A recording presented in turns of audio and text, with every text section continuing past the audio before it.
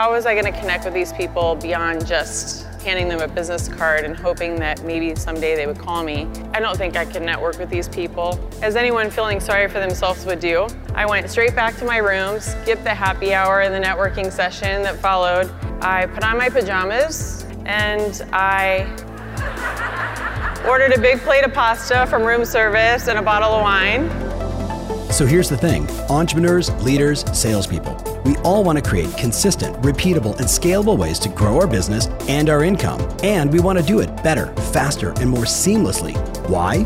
So we can actually enjoy our lives, take vacations, and spend the quality time we want with the people that we love. How do we do all this without spending a fortune or running ourselves ragged? That's the big question, and this show is dedicated to the answer. I want to take you back to 2013. It was my second month in coaching and my 14th year in the business. I walked into the Tom Ferry Summit, and believe it or not, I had never heard of Tom Ferry, but a good friend of mine, Steve Olson, told me that I should coach because I was really burnt out. I had just finished 2011. My finances were depleted. I had dissolved my team, and I was really, for lack of a better word, scared and fearful to build again. I had worked tirelessly as a solo agent, and at night, I would put my kids to bed. I would sleep for a few hours.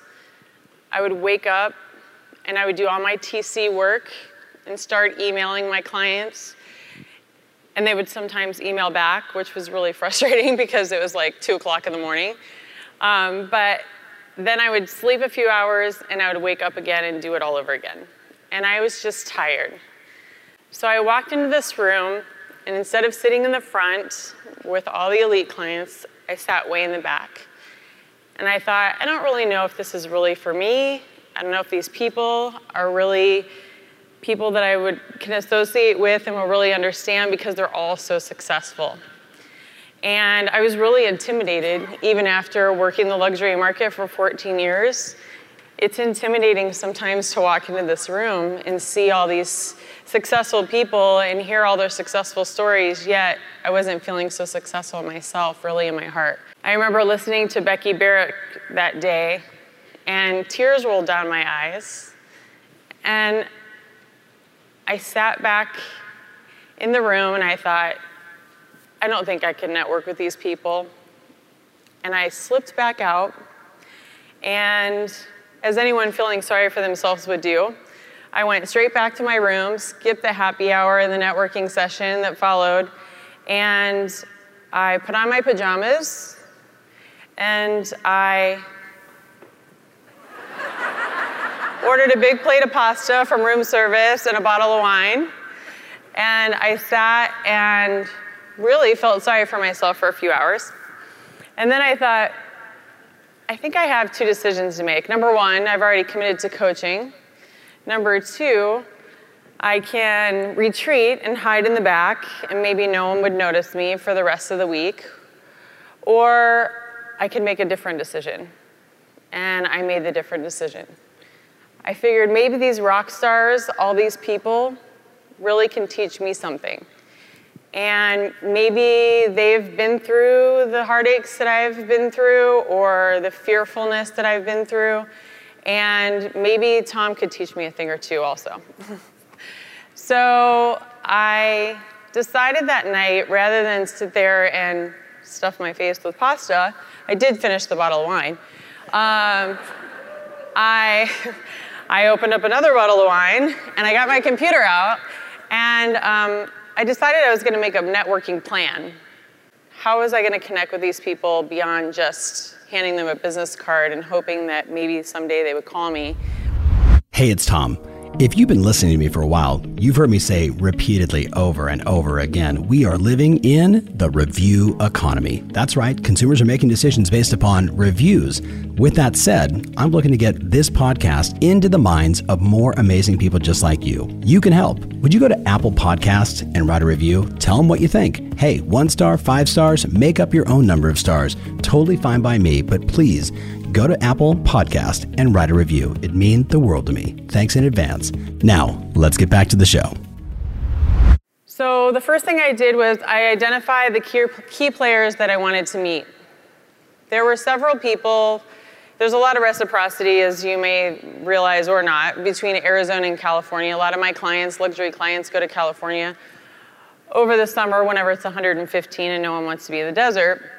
So I identified some key players that were in California that I wanted to meet. Christoph Chu is one of them. I also researched them online. As Becky said, if you go to her Instagram, you can get to know who Becky is right away. And maybe you connect with her in some way that she may not realize that you connect with. We were just backstage talking, and we were talking about children, and I said, oh my gosh, I was doing a deal on the delivery table too, and I went to a listing appointment the next day. She goes, I did too. And then we started talking about children and adoption, and I said, I adopted a bit. So it's just making that connection, because the connection is really what counts. That's where they remember you. So I identified those key people, and I wanted to find something that connected me to them. And then I also had a specific list of questions that I wanted to ask that person when I got to meet them. So for instance, I was going to ask Christoph, how have you gone through adversity? How have you built your team? I wanted to actually learn from these people rather than just handing them my business card and hoping that they would call me. And then for several of them, I invited them either for coffee, or if I saw on their Instagram that maybe they liked a cocktail, I invited them for a cocktail. And the meetings were so meaningful, but they had a purpose far beyond just, hi, I want to get a referral from you. I really wanted to get to know them. And as I look around the room today and I'm seeing all these faces, I'm like, oh my gosh, it's really like family. It's so great to come here a few years later and see all these faces that I admired so much, and now they're my close friends and family. Number two, and I think it's been said here today, I made a point not to sit with people in my own marketplace. At first I thought, oh gosh, they're gonna hate me because I'm not going to dinner with them, but I really made a conscious effort that I wasn't gonna sit with the people that I know, and I wasn't gonna sit with people that were from my own marketplace, but I was gonna put myself out there. And that's the scariest part, is to put yourself out there. But what happened at another conference that I had been to was I didn't sit with that group of people that were from my marketplace, and I did sit with a different table, and just from that 10-person group, I've probably gotten 20 referrals, just from moving my chair. I also use the breaks to put myself in the path of other people.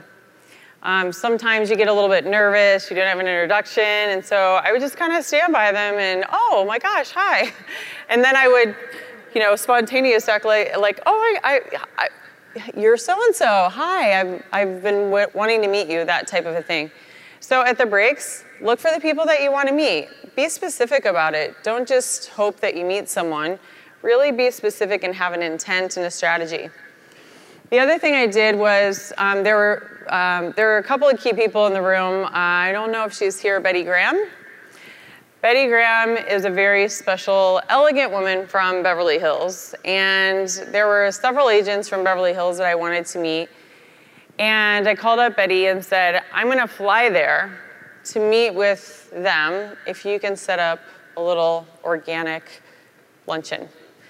And she graciously did that. And now those folks that were at that luncheon are my good personal friends. And so far this year, just from those few folks, I've probably gotten 5 million in referrals. So if there is someone that you want to meet and you do have a coach, ask your coach to introduce you, or ask someone else to introduce you to that person. Because sometimes, as we all know, a personal introduction is a lot easier and is a lot, scary way to get in the path of the person that you might want to meet. And then the last thing that you can do is, I know on our Tom Ferry website, there's mastermind groups. There's also groups that you can connect with for other reasons. If you're a runner, they have morning running sessions and things like that. Take advantage of those because they can be really powerful in your business. While you're here, look for other people that are at your kind of level or in your similar type of marketplace and mastermind with those people.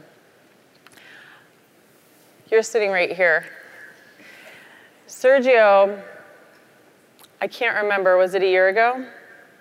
A year ago, I was speaking at one of the events, and he came up to me very organically after speaking, and there were a lot of people around, and he was standing there intently, and he had his marketing materials with him.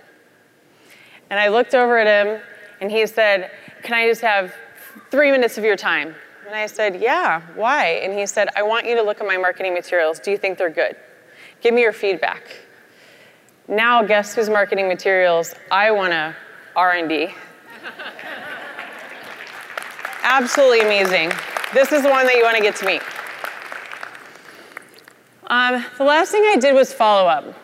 A lot of times after we are here, we don't really know how to follow up. Are they going to remember me? So we all send like a little email, "It was nice to meet you." And we just take the little emails off of the cards that we've gathered, and we hope that our stack's big so it looks like we did something while we were here. But I actually made handwritten notes that I had the concierge deliver to their rooms of the key people that I wanted to meet.